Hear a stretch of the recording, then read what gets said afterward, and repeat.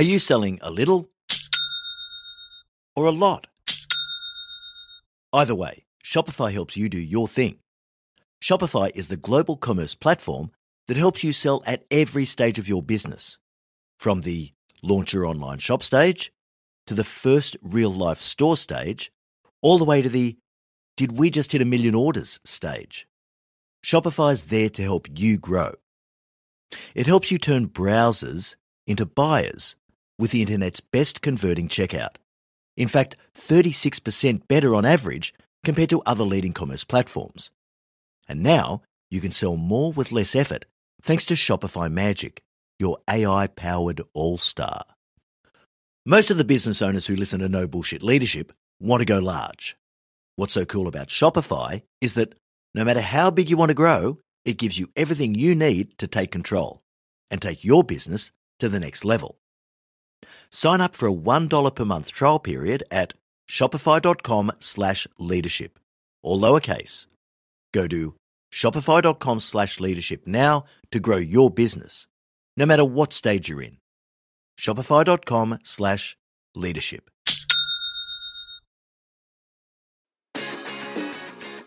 Welcome to the No Bullshit Leadership Podcast. In a world where knowledge has become a commodity, this podcast is designed to give you something more. Access to the experience of a successful CEO who has already walked the path. So join your host, Martin Moore, who will unlock and bring to life your own leadership experiences and accelerate your journey to leadership excellence. Hey there, and welcome to episode 284 of the No Bullshit Leadership Podcast. This week's episode, Giving Your Boss Feedback. How honest should you be? In last week's episode, I flipped the script on the topic of trust. Instead of focusing on the question that's most commonly asked, how do you win the trust of your people, I came at it from the opposite direction and asked, as a leader, how much trust should you give to your people? In this episode, I want to continue the theme of flipping the script. I spend a lot of time and energy helping leaders to build their capability in giving feedback to their people, how to engage them in difficult conversations, how to review their performance, how to know when it's time to say goodbye to someone who isn't performing. Let's face it, if you want to be even mildly competent as a leader, this is a core skill. It has a technical element, for sure, but even more important are the psychological and emotional elements. Today, I want to take a look at how to give feedback to the people above you. How can you give feedback to your boss in a way that is respectful and direct? But more importantly, in a way that gives you a high chance of success. That is, your boss actually listens to you. So I'll begin today by helping you work out whether your boss is likely to be receptive to feedback. I'll then talk about earning the right to deliver personal feedback upwards. I'll give you some practical pointers for actually delivering the feedback, and I'll finish with a word on becoming a trusted advisor. So, let's get into it.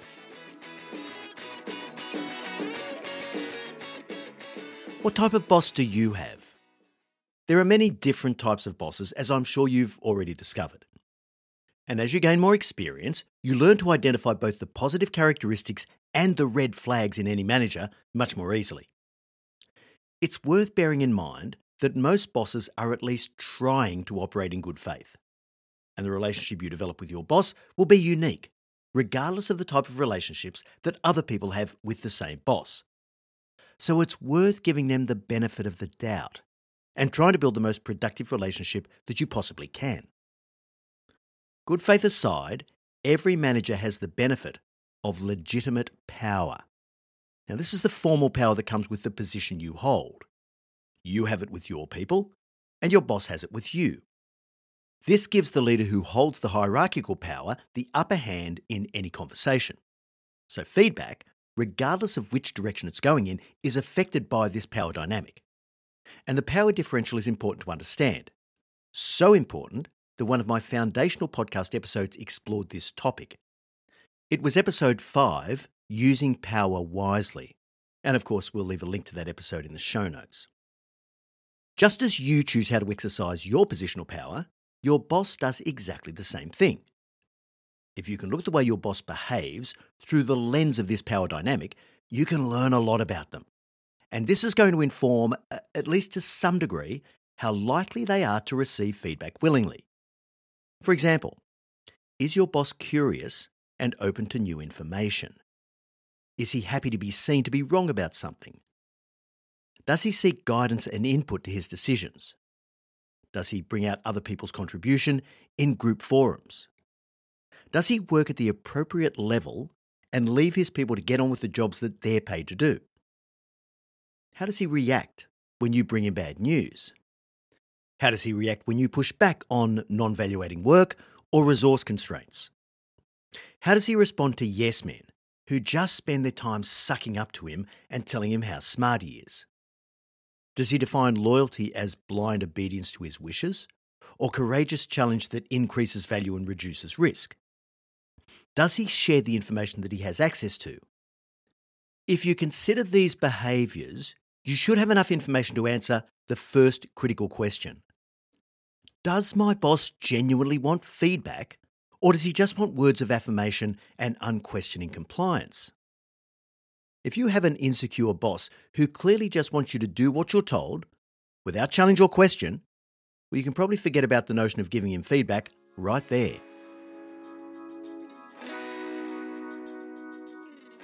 Let's talk about earning the right to give your boss feedback. Now, I like to separate feedback into two broad categories: personal and impersonal. Impersonal feedback is about the work itself, the decisions that are made, problems that are encountered, opportunities to improve performance, ways to improve strategic alignment, managing resource constraints, and so on. Personal feedback is very different because it's about the individual, their own behaviours, the things that they do to either improve or degrade performance, their leadership blind spots, the mistakes they make. Let's face it, impersonal feedback is much easier to give. For a start, it can be given either in a one-on-one or a group setting. It's not as threatening as personal feedback, even though your boss might still feel strong ownership and take it as a slight on their capability and competence. The acceptability of impersonal feedback is dictated by your team culture as much as anything else. What are the accepted protocols for challenging something in the work environment? It's really just about challenging strategies, tactics, decisions, and opinions in order to optimise performance. But personal feedback is much trickier. It should only ever be given one-on-one, and it really requires a strong relationship and mutual respect to make it work. Let's assume you have a boss who's at least somewhat receptive to personal feedback. In order to provide that feedback, you first need to earn the right. During my own executive career, I'd like to think that I was open to feedback from anyone at any time. And on that list of questions we just ran through a few minutes ago, I'd also like to think that my people would have answered positively on most, if not all of them. But there were occasions when this absolutely wasn't the case, where I wasn't receptive to feedback. Although many years have passed since, I can still feel my shoulders tense up when I think of one executive who at the time was within a hair of being fired, who proceeded to offer me feedback about a supposed breach of values in a leadership meeting I had run. Now, for a start, it was all about virtue signalling, which pisses me off immediately anyway. But more than that, the feedback was coming from someone who was a terrible leader, who wasn't performing in their role, and who didn't even have the intellectual horsepower to know why. Even if the feedback was accurate and helpful, that executive completely lacked credibility in my eyes and hadn't earned the right to give me personal feedback. I had no respect for this person's competence and even less for their intent. Did this make me a bad boss? I don't think so. I think it just made me human. And it reaffirmed in my head that my judgment was pretty sound. So let's turn this around. What does your boss think of you? Before you consider giving your boss personal feedback, you have to make sure that you have 3 preconditions in place. Number 1, that your own performance is strong. That is to say, you need to have demonstrated competent and consistent delivery of high-value outcomes in complex environments. The second precondition is you have to have already established a foundation of trust with your impersonal feedback in both group and one-on-one forums. Now, you should be able to get a pretty good feel for this based on the way other people, including your boss, react to your observations in meetings. And finally, the third precondition is you have to know what you're talking about and you have to have thought it through carefully. The surest way to kill your credibility is to go in with half-baked opinions and unstructured thought bubbles. If you manage to get over those hurdles, you're going to be in pretty good shape. So stick with me and we'll keep going.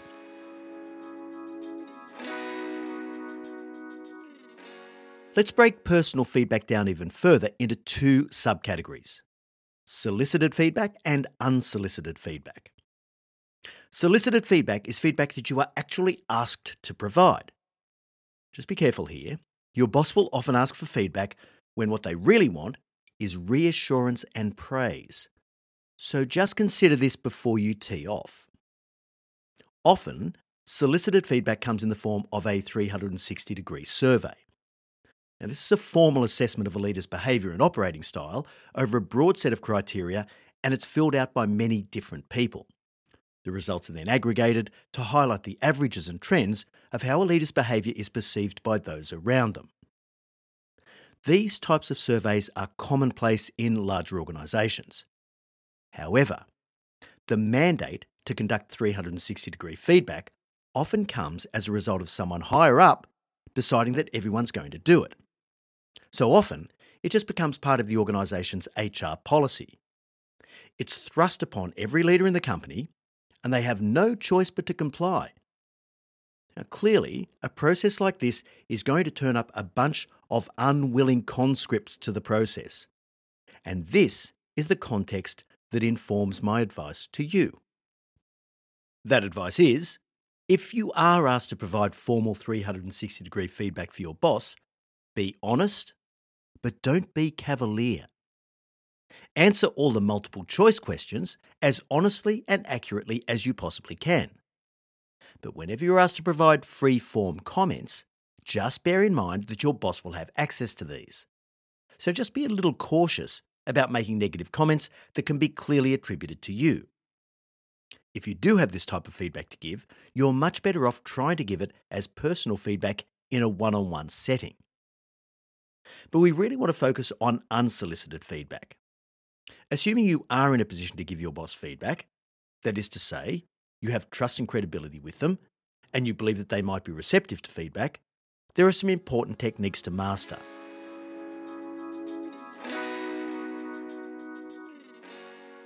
I'm going to give you a 7-point checklist, which I've produced as a free PDF resource that you can download at yourceomentor.com/episode 284.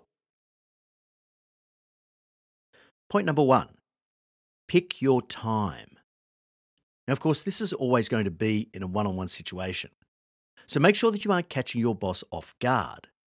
Make sure you have ample time booked to get into a deeper discussion if that's where the conversation goes.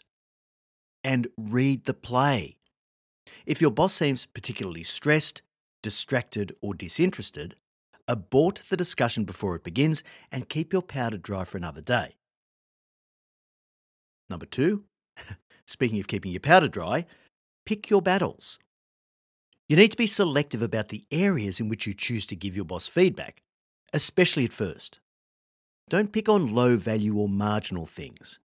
Make sure you only address the really big-ticket items which you're confident will make a meaningful difference to you and the team. As time goes on, of course, you'll earn the right to become more expansive with your feedback. Number 3, before you launch into feedback, ask permission first. Never launch into unsolicited feedback without checking. Now, I like to use the sentence, "Look, I know this is completely unsolicited, but I've got a few observations that you might find useful. Would you be okay if I shared them with you?" There are very few bosses who will say no to this question. But you still have to read the play. Their mouth might say yes. But do you really think they want to hear it? The good news is, even if they don't, they at least know intellectually that they've given you permission to proceed, which is an important safeguard for you to have. Point 4, be genuine. Don't complain, be constructive. the surest way to get your boss to put their defences up is to tell them what they're doing wrong. Always couch your feedback as an opportunity to improve performance, or to optimise, or to get better outcomes. You can begin your sentences with phrases like, "I think there's a real opportunity for us to do X, especially if you can manage to do Y." This has a much better chance of success than phrases like, "If you can fix this problem you have, it'll be better for everyone." Number 5, be respectful and be honest. Once you've crossed the threshold, don't waste the opportunity. Think about exactly what you need to say and how you need to say it. Recognise your boss's prerogative to do whatever the hell he wants. So make sure your tone is assertive, but it pays appropriate deference to your boss's authority. Number 6, be specific so that your boss knows exactly what you mean. You have to do your homework beforehand. You should have multiple examples to illustrate any point you're going to make. And if you're claiming there's a path to better outcomes, well, you'd better be able to articulate exactly what those improved outcomes would look like. Finally, number 7, let your boss arrive at their own answers. Ask for his opinion and guidance rather than telling him where he's going wrong. If at all possible, position the feedback as a question. It's going to feel a lot less confronting, and it will enable your boss to arrive at the solution themselves. It feels less like you're telling them what to do. So, for example, you could say something like, "I've observed X, and I'm hoping you can think of some ways to improve the outcomes." If you follow these 7 rules of thumb, you're likely to have a great experience in any feedback conversation and, at the same time, further your standing as a trusted advisor to your boss.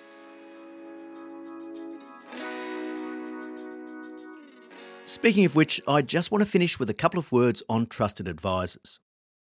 The vantage point where you can have the most impact is from the role of the trusted advisor. If you become a trusted advisor to your boss, he will solicit your feedback. So it's pretty easy to have the types of conversations that really make a difference. Your objective with any boss should be to earn enough respect and credibility that they use you as a trusted advisor.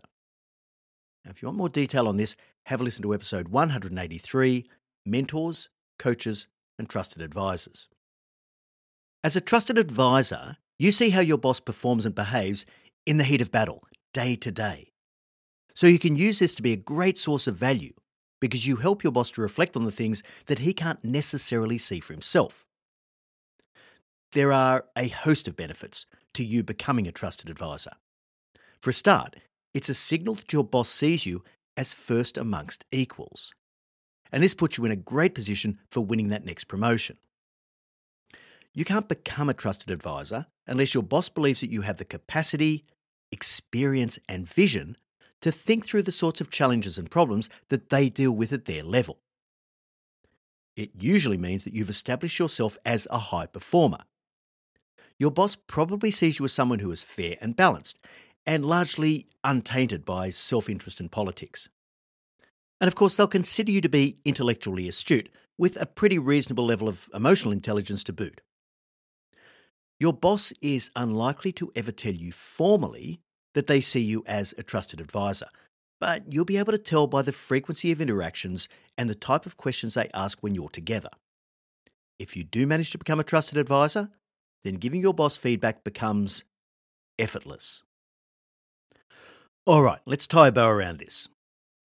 Giving feedback to your boss can reap incredible value if you can position it and yourself in the right way. But you need to understand the rules of engagement and work to build the type of relationship that enables you to have that influence. A boss who doesn't take feedback and advice from those around them can be downright dangerous. So if you follow the feedback principles I've outlined in this episode, you'll learn pretty quickly what you can and can't achieve under their leadership. And that can often save you a whole lot of pain and frustration. All right, so that brings us to the end of episode 284. Thanks so much for joining us. And remember, at Your CEO Mentor, our purpose is to improve the quality of leaders globally. So I want to ask you to please do your part in helping us achieve our purpose. If you're getting any value at all out of the podcast, please subscribe to No Bullshit Leadership on your favourite podcast player, rate, review, spread the word. I look forward to next week's episode, When Profits Create Problems. Until then, I know you'll take every opportunity you can to be a no bullshit leader.